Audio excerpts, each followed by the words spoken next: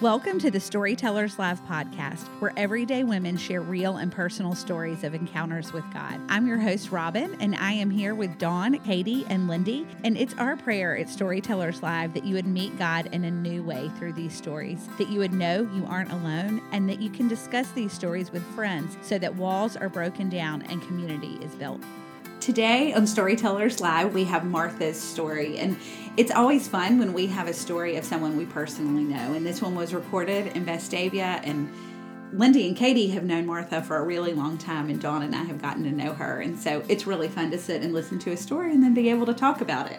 So Katie, tell us a little bit about Martha's story. That's right. I've had the privilege of knowing Martha for, 30 years now. We became friends in college and have kept in touch throughout the years, but she talks about the struggle that she's had with anxiety over the years. She talks about her need for approval. That's why we called it Striving to Be Known, her constant searching for acceptance.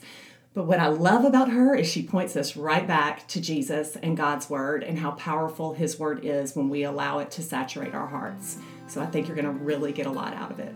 And here's Martha's story. We want to tell you about an amazing company for women called Bulo Solutions. Bulo is a staffing and recruitment platform connecting women, mostly moms, with innovative companies who offer flexible and remote jobs. You know, women sometimes struggle to maintain job demands and meet family and household responsibilities, and this can result in them pausing their careers until their children get older. But Bulo provides another option. The Bulo platform surfaces flexible work opportunities with companies that respect women's choice to blend work and family. With Bulo, women don't have to choose. They can have a flexible career they love and still be with their families. Whether you're working full-time and you're looking for a more flexible career, or maybe you're ready to jump back in, Bulo can help you. Go to bulosolutions.com to sign up and complete your member profile. Don't forget to follow Bulo Solutions on Instagram and Facebook. Like Robin said, my name is Martha Dazio, and I was born right here in Birmingham. I've lived in Vestavia my whole life. I graduated from Vestavia High School. I went to Auburn, where I met those three incredible women. I'm married to Tommy, who's awesome, and I have 5 kids. 4 are at Auburn. Hence the Xanax. No, I'm just kidding. And 1 is at Vestavia High School, and I'm actually a paraeducator in the life skills class at the high school, and I love it. It's great. That's just a little background about me. And I do need y'all's prayers because all 4 of my Auburn kids are getting on buses to go to New Orleans for formal. So last night I was like, please don't die. Please don't get mugged. Please don't get arrested. You know, all those things that you tell your kids when they're headed to New Orleans. So anyway, I'm so beyond blessed to be here. I asked Robin this summer if they would meet with me because I really felt like, you know, I have this story and I need to tell it. And I'll explain that to y'all as we go along. But what an incredible ministry. And I'm so thankful for Lindy and Katie. Of course, those 2 women have been a steady in my life since college, and they're a huge blessing to me. And so I'm just beyond thankful for the 2 of them, and the whole team is just incredible. Okay, here goes my story. My mother died in a house fire when I was 18 months old. She was a struggling alcoholic. She and my dad were newly divorced at the time, and she really had a lot of struggles with alcohol, and her lifestyle was not anything that my dad wanted us to be around. She was 26 years old when she died, and luckily my sister and I were not in the house, so that was a huge blessing. We moved in with my grandparents, my dad's parents, and my grandfather was an alcoholic. So at age 6, my dad remarried again, and she had a daughter, and really and truly it was just kind of a blur because within the year they were divorced, and we moved back in with my grandparent. At age 10, my dad had dated this woman, and he remarried to her, and she had 2 daughters that were right around the same age as my sister and I. It was an interesting time. We very quickly found out that my stepmother was an alcoholic and had been an alcoholic for years. And my two stepsisters that we were living with, my sister and I were not close with at all. They were completely opposite of us. They were very worldly and, kind of introduced us to a lot of things that we had not known before. And my stepmother was kind of in and out of rehab. She never was, healed. She would just come right back and start drinking again. It was a volatile time. She was verbally abusive a lot to my sister, and my sister was real confrontational with her. I, on the other hand, just kind of retreated back to my room. I stayed out of it, stayed out of the conflict, just sort of separated myself from everyone, and that was just how I coped with it. So several years into the marriage, my dad had just had enough, and he knew that it was just not the right thing for his daughters, and so they divorced. And they moved out, but it was just a really uncomfortable time because the girls went to the high school with us. So it was a daily reminder, of everything that we had been through with them. Shortly after they divorced, I was 14 at Pizitz Middle School, and I started doing what a lot of children of alcoholics do, and I started drinking. I drank alone a lot. I drank before school functions. I was pretty much drunk all the time. Weekends, hanging out with the wrong people, wrong places, all the time. No business, 14-year-old girl had no business being with the people that I was with. And I just really and truly made terrible choices. I made a lot of shameful mistakes at that time. And unfortunately, I remember most of them. Tommy and I were talking about it last night. I was like, Tommy, why is it that I can't remember what I went upstairs for or where my keys are, or lo and behold, to pick up a kid. But I can remember what I did when I was 15 years old in a drunken stupor. I mean, you know what I mean? It's just funny how your brain sort of works like that. But, it was just a lot of very shameful things that I did, and that I will probably take to my grave, because that's just, I think, how our memories work. Right before I turned 16 on New Year's Eve, we were downtown. A bunch of us were downtown, and I behaved horribly. I did a lot of things that I'm terribly ashamed of and made some extremely bad choices. And I drank so much that I blacked out. And thank God I got home. My dad was out of town. We kind of had a lot of freedom at the time. My sister was a little bit older. So we were at home by ourselves. And the next morning I woke up in a total, complete state of shame. It was a real darkness that I had never felt before. I felt so dirty. I remember trying to shower a lot, thinking that would help. And I went and sat outside and sat in the sun thinking that was going to help. And, it was just, at age 16, I wanted to die. And at that point, I decided to stop drinking, that was what was making me feel like that. And I knew that if I didn't stop drinking, that I was going to end up like my mother, that I would be dead, at 26, just like she was. So I decided to completely change my life. I was going to do better, and I was going to be better. So I went through Vestavia High School, and I was striving to be known, striving to be accepted, to make up for all of those mistakes that I had made. I went through high school, and I was Miss Everything. I was Miss Vestavia High School. I see Laura nodding her head. You were jealous, weren't you? No, I'm just kidding. I was Miss Vestavia. I was SGA president. I was on the homecoming court. You name it, I did it. And I was just constantly searching for acceptance. Kept people at a distance. I was seeking attention anywhere I could get it, looking for that content feeling that I didn't have. Nothing satisfied me. Just kept looking. My junior year in high school, my dad remarried again, and she was fine. She was great. Sweet lady, precious woman. They're still married. She's a wonderful person, but it didn't matter. This was my third stepmother, and I was done. I was angry. I was lost. I was alone. My sister had gone off to college, so I was there by myself, and I think I blamed her for a lot of that. And I felt very out of control. And the only thing I knew that I controlled were my actions. And so I began to starve myself. And it was the only thing that I had control over was my eating. And we all know that that's what anorexia is all about, is control. So I quickly became that anorexic. And, it was fixed by sticking me in counseling.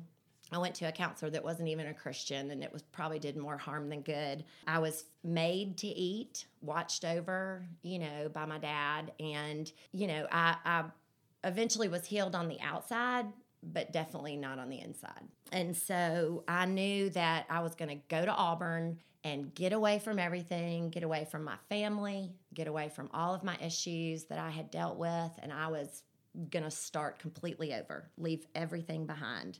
And I'm so thankful for Auburn because it brought me those 3 women right there, and this woman and that woman back there. But it was just 4 more years of the same thing, just more searching, looking for attention, fulfillment, acceptance. And once again, at Auburn, I did pretty much the same thing I did in high school. I was Miss Everything at Auburn. I was top 5 Miss Auburn. I was a War Eagle girl with Sweet Katie. I was on SGA, all those things that I did. It was like busy, busy, busy, busy. Just keep busy and you don't have to think about anything. And, that's just what I did. That was all I knew. So I really tried it all, and that darkness just got bigger. So I got out of Auburn, and I was teaching school. I was living with Fleming in Birmingham, and, it was just it was a fine time. And I would go to church, and I would reconnect with this really cute guy named Tommy, and we'd known each other at Auburn, and he was like a big teddy bear. I knew that this guy was going to fix me.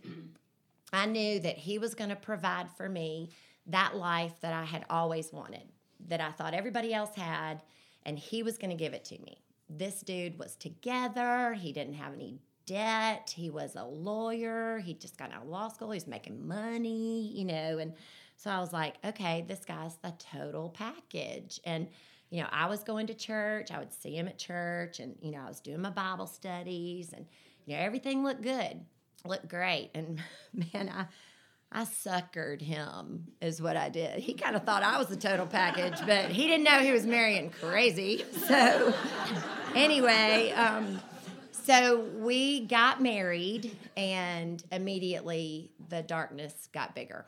So I thought, okay, the man didn't fix me, so a baby is what I need, and that will fix me. And so 12 months from the day I got married, 12 months later, I had my son, George, and the darkness got bigger. And so I thought, the man didn't do it, and one baby didn't do it, so two babies will fix me, and I will have the perfect family, and everything will be good. So 15 months later, I had my daughter, Frances, and there I was. 2 perfect kids, perfect house, perfect husband, and the darkness got bigger. So 3 babies, maybe 3 babies will do it. So, the man didn't do it, and the first 2 didn't do it, so 3. 3 babies is going to fix me. So 14 months later, I had my daughter Maggie, and her godmother is right there, my friend Paige. So there I was with my 3 babies, 3 perfect babies. Perfect life, and the darkness got bigger. So 1 baby didn't do it, 2, 3 didn't do it. Heck, why not 4? 4 is my magic number. 4 babies is going to fix me, and I will have the perfect life, the perfect family. At that point, y'all, I was finding my identity in being pregnant. It's all I knew how to do, and so I continued to do it. Tommy was fine with it because, you all know how I get pregnant. So anyway... So 12 months later, I had my son, Pete. There I was. Perfect family. 4 perfect kids, the perfect husband, the perfect life. I had everything that I knew would make me happy. Finally, I had gotten what I thought was going to fix me. But all that darkness over the last 30 years, it completely swallowed me up. I was 30 years old, And I was back to that same girl at age 16 that wanted to die. I did not want to be on this earth anymore. The way I describe it is that I was standing at the gates of hell. I was exhausted. I was broken. I was guilty. I was desperate. I was angry. And I was experiencing a spiritual warfare between death and life. And at that point, I knew that I had way too much to live for. So I made the greatest decision that a human being can make. And for the first time ever in my life, I completely gave myself to the Lord. I gave him all of my shame, all of my self-worth, all of those bad decisions, a lifetime of comparing myself to others. I gave it to God. Now, I wish that I could say that we all lived happily ever after, but we all know that's not true, right? Because there is no such thing. It took me a very long time. I went through intense counseling, Christian counseling this time. I started seeing a Christian psychiatrist who put me on regular medication. I did a lot of sharing with my poor husband. God love that man. Bless his heart. And I did something that I hadn't done in 30 years. I rested, and I learned how to get a good night's sleep. And something that I did that was very difficult for me because of my pride, I got help with my kids. And that was a hard thing for me because I was the perfect mom. And, that showed weakness, but it was necessary. And, my sweet husband was great about it. But the most important thing that I did was pray and study scripture. I mean, y'all, I carried around my Bible, and when I just felt that that anxiety creep in, and I would just break down in the grocery store or whatever, I studied scripture and learned God's truth.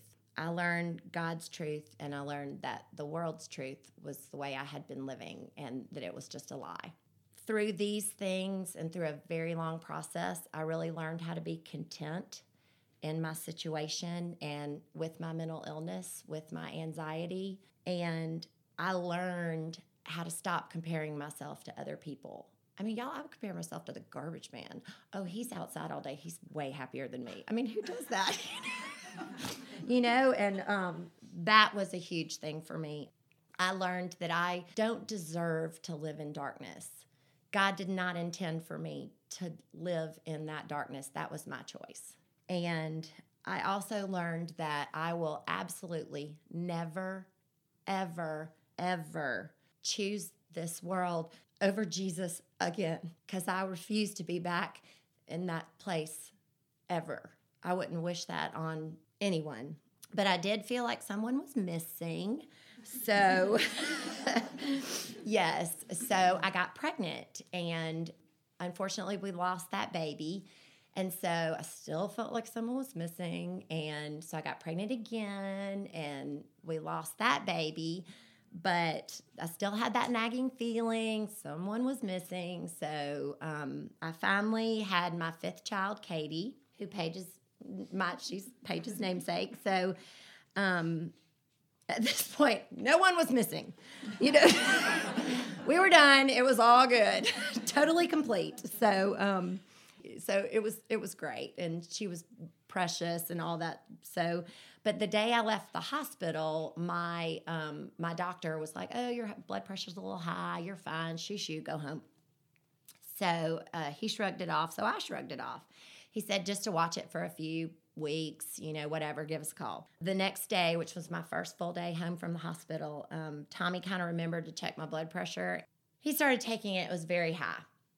And so he took it again. It was getting higher, a little bit higher every time. And I was mad because I was like, I am fine. And he said, you ain't fine, Martha. And so he called the doctor and put me in the car immediately and got me to the hospital. And I was in preeclampsia. They told me I was hours away from a stroke, and that if I had gone to bed, I probably would not have woken up. I was in the hospital for 2 weeks, laying on my back on a magnesium pump, which makes you feel like you have the flu. And I remember Ingram came in with a Protestant hymnal for this good old Catholic girl.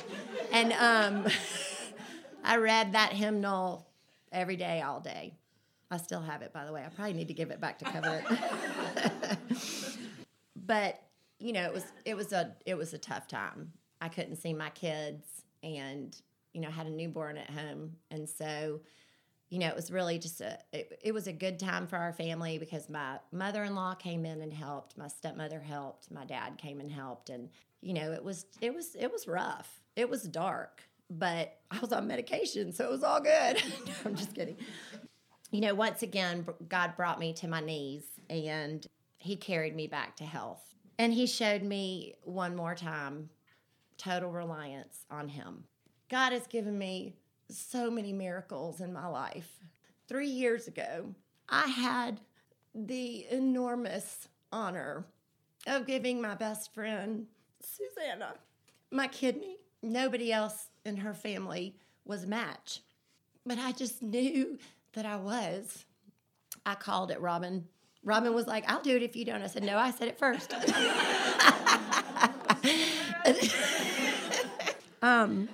Y'all, it was the most incredible experience. The doctor told us that we were as close as blood relatives, and we saw God's glory through the whole thing. And our friends were right there with us the whole time. Outside of my family, best thing I could ever do. It was awesome. I highly recommend giving a kidney.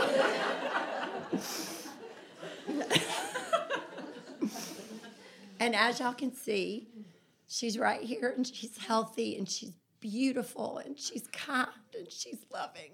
But the coolest thing is that when God made her and God made me in my mother's womb, he prepared me specifically to give my kidney to her. Best thing I ever did.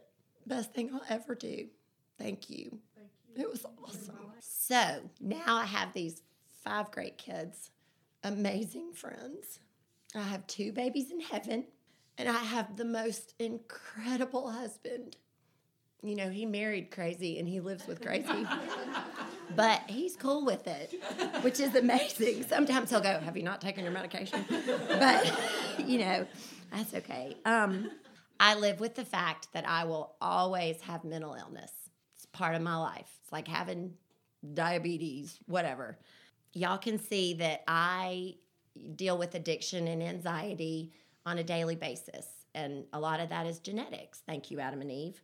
You know, I live with my anxiety, not daily, but hourly. I've really had to learn how to control it. I do not let it control me. The devil really knows how to get to me. And, you know, like I told y'all, all my life I compared myself to other people. And that really, I think, is what led to my search for acceptance. Comparison is the way I think that the devil brings all of our insecurities, all of our jealous thoughts, all of our inadequacies, our low self-esteem, all of that comes from comparison. I have had to learn not to listen to the world's whispers that pretty much get in your head a lot. But most importantly, that I've really had to learn is that I cannot listen to my feelings. Feelings are fleeting, and most of the time they're not real, you know? The only thing that I can listen to is God's truth through the scriptures. That's what's real, not my feelings. I have to go by what I know, not what I feel. My anxiety can get overwhelming at times. I tend to go on the manic side, and so I have to use the tools that God has given me to bring me back to his truth. And that's medication. That's talking to people that you love, people that you trust. And if you don't have one, talk to this team. Talk to these women. You might not want me, but not quite there yet. But, you know, you've got to have one of those or you're not going to make it. She knows to answer my phone calls. I go to regular counseling still. I always will. I talk to my husband probably way too much. And I share my story. Y'all don't understand what a healing thing this is for me to talk about what I deal with, because there's so many of us, I think, that deal with all of this on a daily basis. And so this is such a huge blessing for me. It's just a way that I heal. I want to break the cycle. I want to break the cycle for my children. I want my kids to know how to live with mental illness in a safe way, in a godly way, not a self-medicating way. They know that they are predisposed to all of these things, and they're aware of that, and we pray about it a lot as a family. I want people to know that comparison is dead end. It is of the devil, and that there is nothing in this world that provides us peace, and that only Jesus can save me from my own thoughts and from my feelings. You know, those thoughts that keep us performing, that kept me performing my whole life. My friend Kate Summer, the other night we were talking, and she told me something that I think is very genius. When she feels those crazy thoughts, I'm sorry, I told everyone you have crazy thoughts. We all do. that she out loud will say, Jesus, I trust in you. Because when you say it out loud, it's true. You know, y'all, Psalm 63:3 says, God's love is better than life. And that's really all we need to know. God's love is better than the world. And to me, that just completely sums it up. It's all right there in 6 words. I will always use the tools that he gave me to find peace until I get to my true home, because this is not it. So here I am. And now y'all know every detail about me. And you love me anyway, which is pretty miraculous. But thank you so much to this ministry for having me. Thank you for letting me share.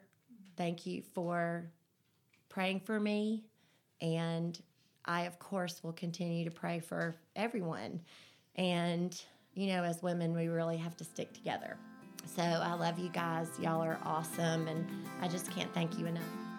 Doing better and being better, of striving to be known to make up for all of her poor decisions. Mm-hmm. That hit me so hard immediately when she talks about that in her story. Right. How many of us can relate to, one, striving to be known by doing all the good things, by, you know, standing out in all these areas, and then that the root of that oftentimes is to make up for things that we've done in the past. Absolutely. Not the way, right, the shame. Not the way God works, but the way we work. Right. I think with Lindy saying cover the shame, I think so many of us, we all make poor decisions. We all make poor choices, and we all try to cover them up by our trying to achieve things, approval from other people. I did love one of the things that she talked about was, you know, she'd gone through college and then she was like, I'm still not fixed, so I'll just find a husband to fix me. Yes. And I thought, how often do we as women think that our husband is going to complete us? Thank you, Jerry Maguire. Right. To complete us. And he is just not made to do that. Only Jesus is. Yes. We talked about that in church this past week. The guy was, our pastor was jokingly talking about how he and his wife are like, I do not complete you. I do not complete you, back and forth. Because they can't. Yeah. Finding your identity in the wrong things. Of course, I love Martha's realness. I've known her for 30 years, and I learned things in the story that I didn't know before. And her transparency of comparison, because as women, we struggle with that. Whether you're looking at the highlights on social media of somebody else's life, where I think, oh, you've got it better. You must not struggle with that. And I can so relate with that. Comparison is the killer of contentment. And if I continue to compare myself to others, then I'll never measure up. And the world seems to make comparison so much louder with social media and with the internet and everything. It just seems very, very loud in our ear to look at others. But like she was saying too, that God, he doesn't intend for us to live in darkness. And I want to touch back on the shame portion that I could really relate to what she was saying, because we all live in shame. You know, we've all made mistakes. We're all sinners. But her reminder to live by what you know, and that is the Word of God.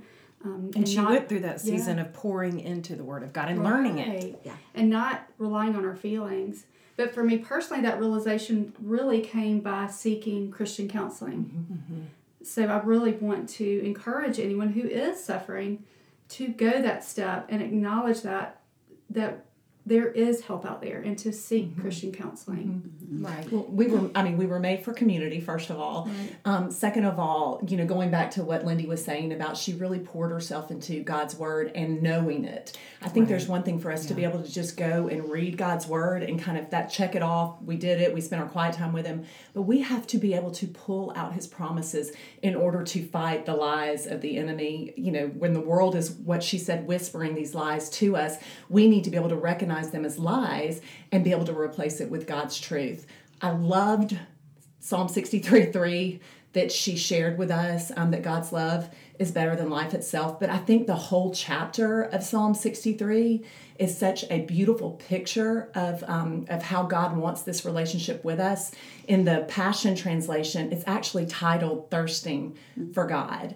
And the first two verses before Martha's verse of 3 says, "Oh God of my life, I'm lovesick for you in this weary wilderness." I love that word, lovesick. "I thirst with the deepest longings to love you more, with cravings in my heart that can't be described. Such yearning grips my soul for you, my God. I'm energized every time I enter your heavenly sanctuary to seek more of your power." I love that too. I'm energized every time I enter your heavenly sanctuary to seek more of your power and drink in more of your glory. And this was Martha's verse, "For your tender mercies mean more to me than life itself." How I love and praise you, God. I just think if you have the opportunity, look up Psalm 63, the Passion Translation, and read. There's 11 verses. Read them and let them just soak into your heart and let God just speak to you, especially if you're in one of these moments where Martha talked about of just being overwhelmed by the lies of the world for any of us. Seek his truth. Katie, that's so powerful. And the Passion Translation is my favorite translation of the Bible. And to wrap this up, going back to the heart of storytellers, and at the very beginning of this discussion, Lindy talked about knowing Martha for 30 plus years and not knowing parts of her story. And so much of Martha's story itself was so sweet that her best friends were sitting in the room. And that's where we've seen God really move in storytellers. We've watched women show up to support their friends and reach out to their friends, and just this sense of community that's being built. And when we're sharing our stories, that's the importance of sharing our stories, is that people who've known us for 30 years may hear something that they didn't even know. And that's why it's important for us to just not share publicly on a podcast, but to sit with friends. We say every week, sit with your friends over coffee and talk about these stories and discuss them and share and pass them along. And so we would love for you to join us in that every week, to share these and to go online and, go on iTunes. We say it's important because it is, for you to subscribe to the podcast and rate and review so more people can find this and find hope and encouragement in Jesus. And if you want more information, you can go to storytellerslive.org and you can sign up for the email list and find out where we're meeting in different communities every week, and find us on Instagram and Facebook. And please talk to us. We want to hear from you. We want to hear what you like about the stories. We want to hear more of stories you want to hear so that we can provide. So thanks for listening, and hope you can join us next week.